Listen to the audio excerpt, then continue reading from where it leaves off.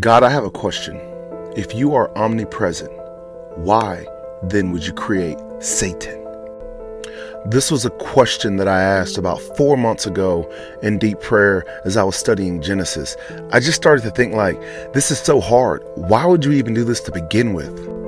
Boy, when I tell you God is good, 4 months ago, I asked in prayer, God, why would you even do this? Why would you create Satan? I'm struggling so much on this earth right now, and it's all because of the sin that has been created.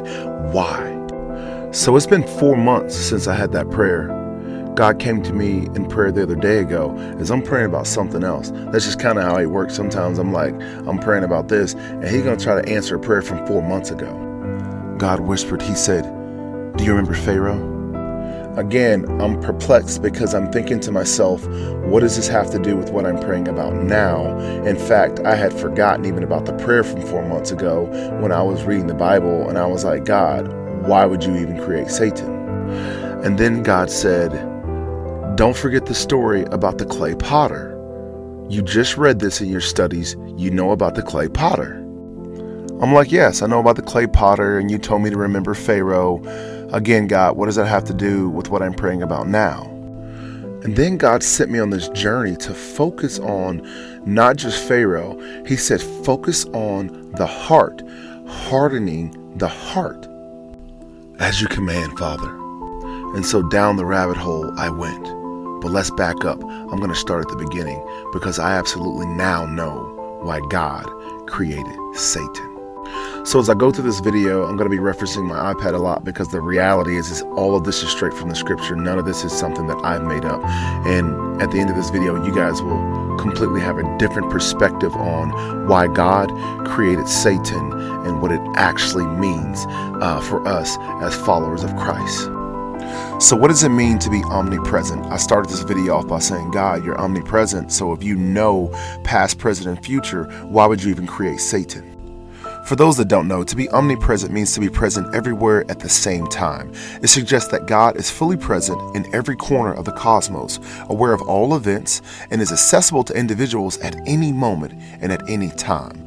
This attribute underscores the transcendent and boundlessness of our God's nature. It emphasizes his ability to be with each person individually while sustaining the entire of creation. Okay, check this out. So this can't be by accident because the reality is if you're omnipresent, you already knew what the devil was going to do before he did it. In fact, in Colossians chapter 1, verses 16, it says, for in him all things were created, things in the heavens and on earth, visible and invisible, whether thrones or powers or rulers or authorities, all things have been created through him and for him. It's pretty interesting how that ends. Focus on the point. It says, created through him and for him. So I'm going to quickly just pose a question. Let's say that we're God, right? And I create a dog. I would never hardwire that creation to bite me. I would never wire that dog to bite me at any point. I would make certain that when I created that dog, that it knew not to bite me. So this leads to my next question. How in the heck could the devil literally trick, round up all of these angels to somehow turn against God? Because in fact, God is omnipresent. So it's almost like if you knew that, why wouldn't you just stop it before it even started? I'm not sure about you all, but these are a lot of the questions that I had as I start to dive deep into the Bible. I said, God, I am trying to understand your nature and your character, and I just don't understand. If you're omnipresent, you know all things. You're the Alpha and the Omega. Why would you allow this to even continue? Even if the devil, let's say, somehow turned and his heart started to, turn in some way, why would you allow it to somehow spread to a third of your angels? Revelations 1:8 says, I am the Alpha and the Omega, says the Lord, who is and who was and who is to come, the Almighty. In fact, how could the devil even get away with this? Because it says in Jeremiah 23:24, it says, who can hide in secret places so that I cannot see them, declares the Lord. Do not I fill heaven and earth, declares the Lord? Let's go deeper. How could the devil even know to disobey God when they only moved and worked upon the word of God? They obey God and his word. Psalms 103, verse 20. Praise the Lord, you his angels, you mighty ones who do his bidding, who obey his word. In fact, it says the angels are literally created to serve humans on earth, God's greatest creation. They are here to be our helpers. Hebrews 1:14 says, are not all angels ministering spirits sent to serve those who will inherit salvation? So this is what we know so far. God is the Alpha and Omega, the beginning and the end, and he has created all things through him and for him. God is omnipresent, past, present, and future. So he knows all things and is capable to manage all things at once. The angels cannot literally hide from God at all. So God knows all things, created all things. The angels cannot hide from God. Yet I am to believe that some type of rebellion took place in heaven, and God not only knew about it, but allowed it. This is where God told me to go deeper. So then as I began to go deeper, I started to realize there's not really a lot in the Bible about the devil. I mean, obviously his sinful nature is mentioned throughout the Bible a ton. His wicked ways are often mentioned, but like specifically like who is the devil? But then it struck me, this is less about who the devil is, and this is more about who my God is. And this was the part where God wanted me to go deeper. So I started to think, why would God even create him in the first place? So in studying the Bible, I've put together 4 points that even tell us why he was created in the first place. The first point is going to be spiritual warfare and growth. The existence of the devil provides a context of spiritual warfare where individuals can engage in a struggle between good and evil. The struggle allows the spiritual growth, resilience, and development of virtues as individuals resist temptations and choose righteousness. Step 2 is going to be manifestation of God's justice and redemption. The devil's rebellion and subsequent role in tempting humanity showcases God's justice and redemption, y'all. The redemption of God's story, accumulating in the sacrifice of Jesus Christ. This addresses the consequences of sin, offering a path of reconciliation, and emphasizes God's mercy and love. This one's pretty deep, y'all. The last two are powerful. If you really think about it, to create the devil meant that God was actually laying the framework for moral accountability. The presence of the devil underscores the concept of moral accountability. By allowing the devil to choose rebellion, God established a framework for moral choices, highlighting the importance of aligning with divine principles. And the last one completely tells me my why. It's free will. That's what this was all about. God wanted to create beings that chose him freely. So God created beings with free will, angels with free will.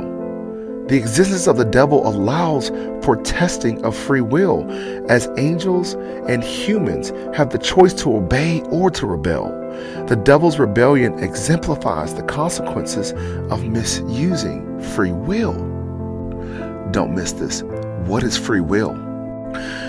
Free will is the philosophical and theological concept that individuals have the ability to make choices and decisions freely, independent of external influences.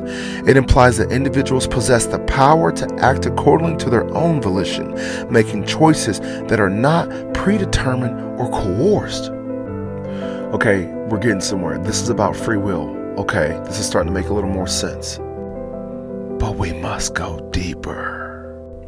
So quick recap. In the beginning, remember I told you guys, God told me to focus on the story of Pharaoh. And then he also said, don't forget about the clay potter. And then it struck me when God told me to focus on the story of Pharaoh. I remember the story of Pharaoh is almost what led to me 4 months ago praying about this in the first place. I don't know about y'all, but I was so distraught. I was like, God, Pharaoh, literally, obviously, he's a terrible person, right? But at some point, Pharaoh was like, God, I recognize you as the right God, the true God, the Lord and Savior. But then I read Exodus 7, verses 3 through 4. But I will harden Pharaoh's heart, and though I multiply my signs and wonders in the land of Egypt, Pharaoh will not listen to you. This is when I was like, okay, God. So the man is like, he's like, hey, forgive me. Like, I get it. You're the real true God. And you hardened his heart. And I don't know about y'all, but I kind of had an issue with this story. I was new in Genesis, new in deep study of the Bible. And to just think that, like, God, you intentionally made him basically continue to do this so that you could act out all of the plagues upon the land. What's really interesting about this phase of my life is I was really trying to find out the character of God. I'm trying to understand who my Father is. So I thought it was interesting that God told me to focus on this story over so many of them that I've read so far in the Bible. So then I got to thinking, the only reason that the story of Pharaoh truly bothers me is not that God destroyed him. The reality is like, I understand war, I understand all of that, especially in those times. But the sticking point was the hardening of the heart. But then I got to thinking, like, why would God point that out in the first place to me, knowing that that was my sticking point? And it's led me on a beautiful journey of understanding even more about the depth of our God. So now I'm trying to figure out, what is God trying to show me with hardening of the heart? Like, is he trying to tell me something? And so the search began. Let me tell you, I'm not even sure how I missed all of this. Pharaoh in Exodus 7:3-4, it says, but I will harden Pharaoh's heart. King Sihon in Deuteronomy 2:30, it says, but Sihon the king of Heshbon would not let them pass, for the Lord their God hardened their hearts and hardened their spirits and made his heart abstinent. The Canaanites and Perizzites in Joshua 11:20, it says, for it was the Lord's doing to harden their hearts. The people of Israel in Isaiah 6:10, it says, make the heart of the people dull and their eyes heavy. It says right here, the Judea leaders in Ezekiel 11:20, it says, and I will harden their hearts. Right here, the Israelites in Romans 11:8, it says, God gave them a spirit of stupor, eyes that would not see and ears that would not hear. Guys, listen. Deuteronomy 2:30, Judges 6:34, Romans 9:17, and on and on and on. God is clearly showing me that he intentionally hardens the hearts of individuals all throughout the Bible so that his will be done. Do not miss this connection. So if angels are specifically created to do God's bidding and to obey God's word, how then did the devil disobey him?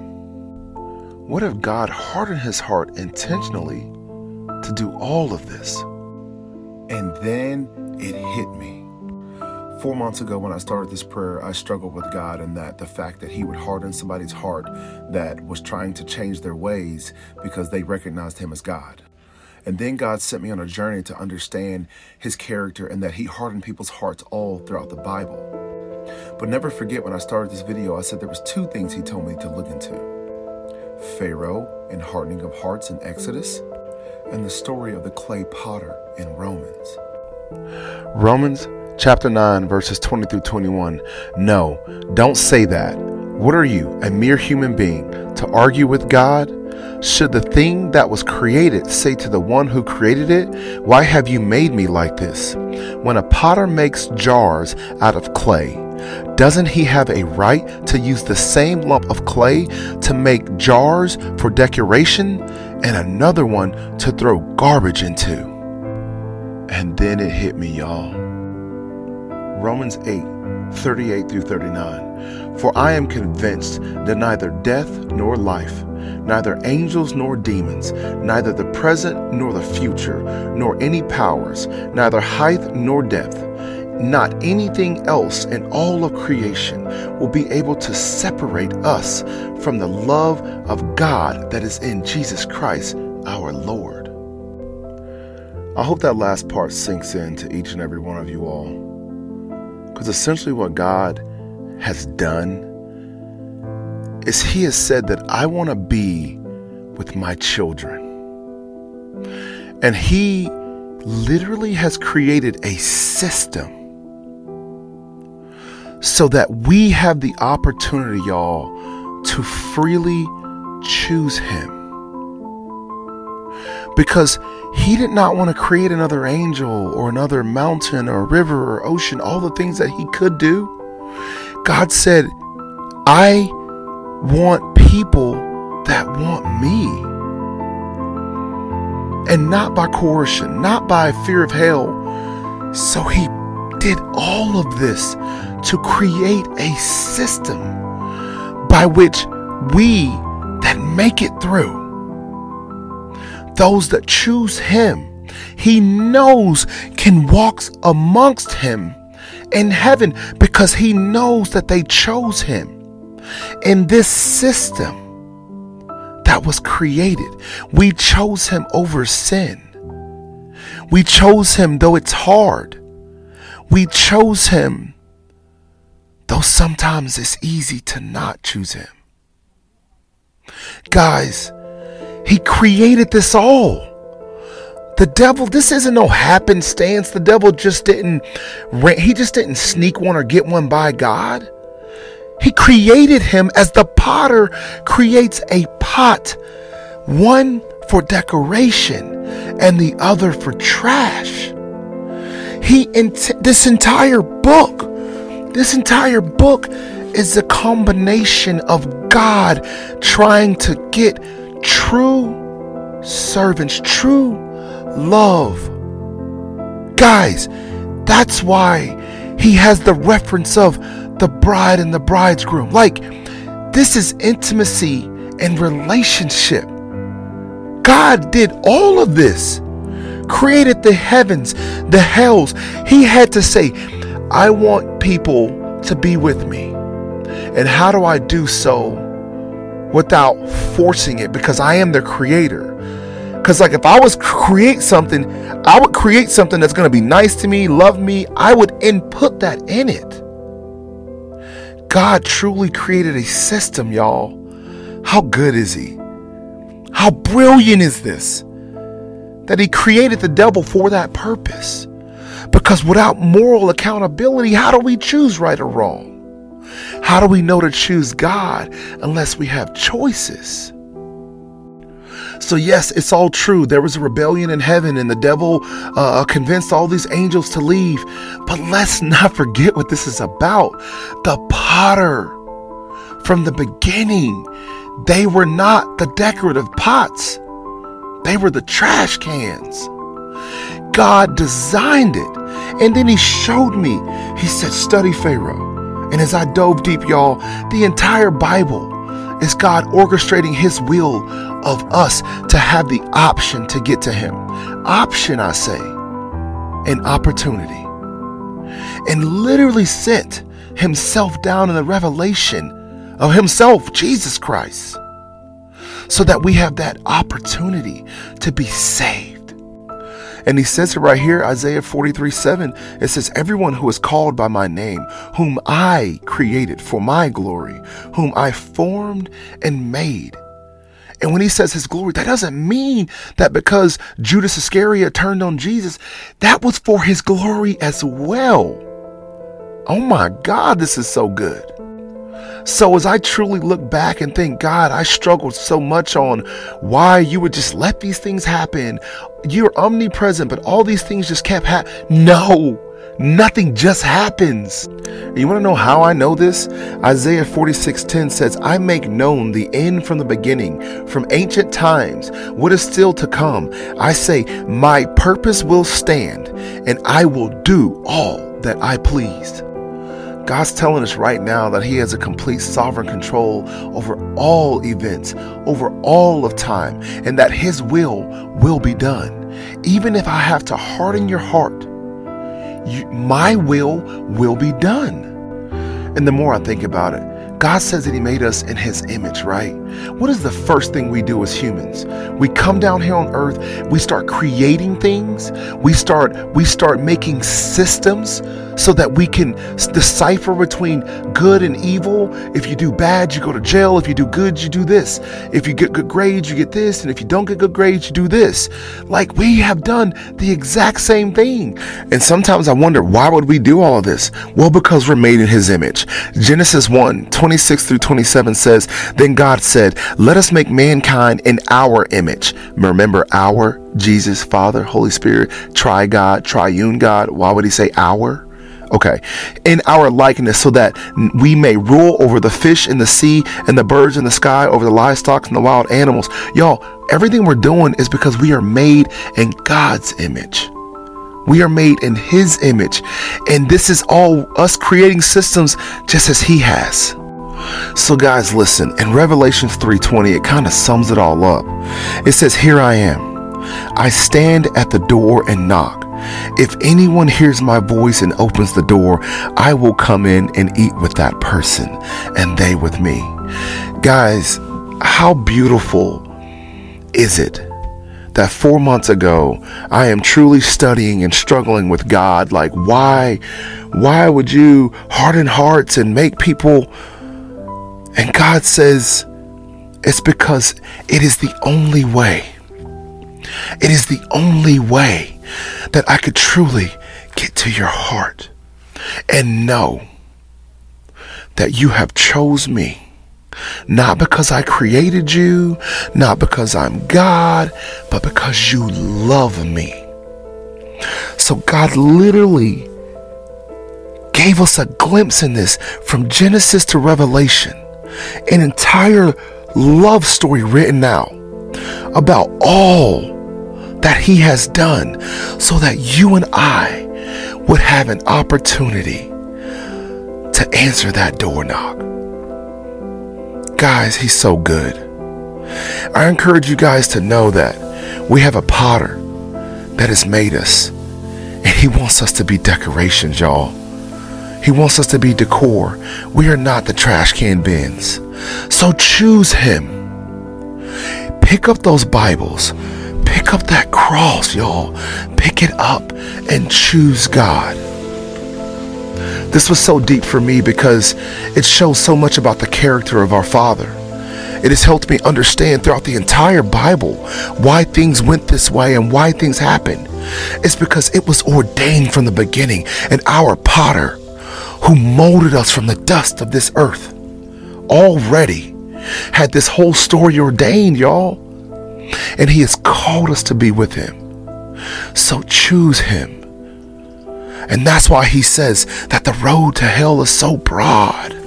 It's like broad as oceans, but the path to him is narrow, because so many of us will come and ignore this and choose this as our eternity, when he says this is a staging ground to get to him.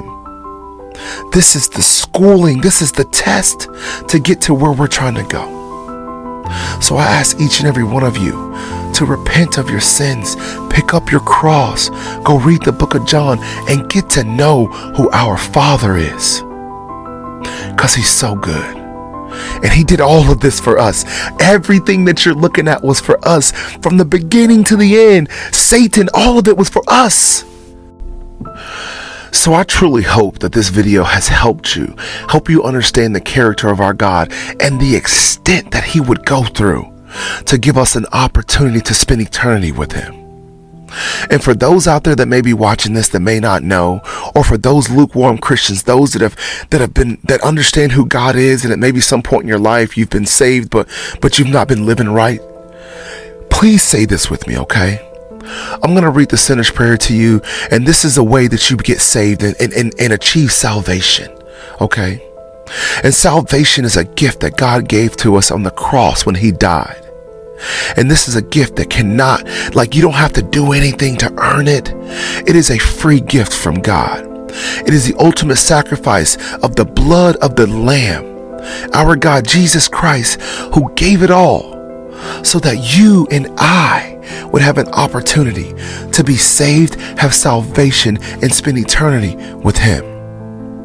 And if you are somebody out there that wants to spend eternity with Jesus Christ, and you're done being a lukewarm Christian, and you want to pick up your cross and you want to follow Christ, I want you to repeat after me. Dear Lord, I acknowledge that I am a sinner in need of your forgiveness. I believe that Jesus Christ died for my sins and rose again. I repent from my sins and invite Jesus Christ into my heart as my Lord and Savior. I thank you, God, for hearing my prayer. And by your grace and mercy, I am so thankful to be saved. And in your Son's Jesus' mighty name, amen. And guys, if you said this prayer with me, please put down in the comments and say, I said that prayer, I am saved, and amen. Guys, I am so thankful to have you here with me today. This is Eric Scott with the Lions Faith Podcast. I am on a mission to share the gospel and the good news of Jesus Christ. And if this message has blessed you today, please like it, share it, because you never know, there might be somebody out there that needs to hear this word. Because I can tell you, when God gave me this revelation about the devil and this creation and what this all was, it opened my eyes to almost every story in the Bible. And it all makes sense. If it's pre-deceived and it's already out there, and that he is the great potter, has already wrote this story as our author. He is omnipotent. He is omnipresent. And nobody's tricking and fooling him. There is no rebellion that goes unnoticed. God knows all, because he is the author. I thank you guys. Stay blessed. Amen.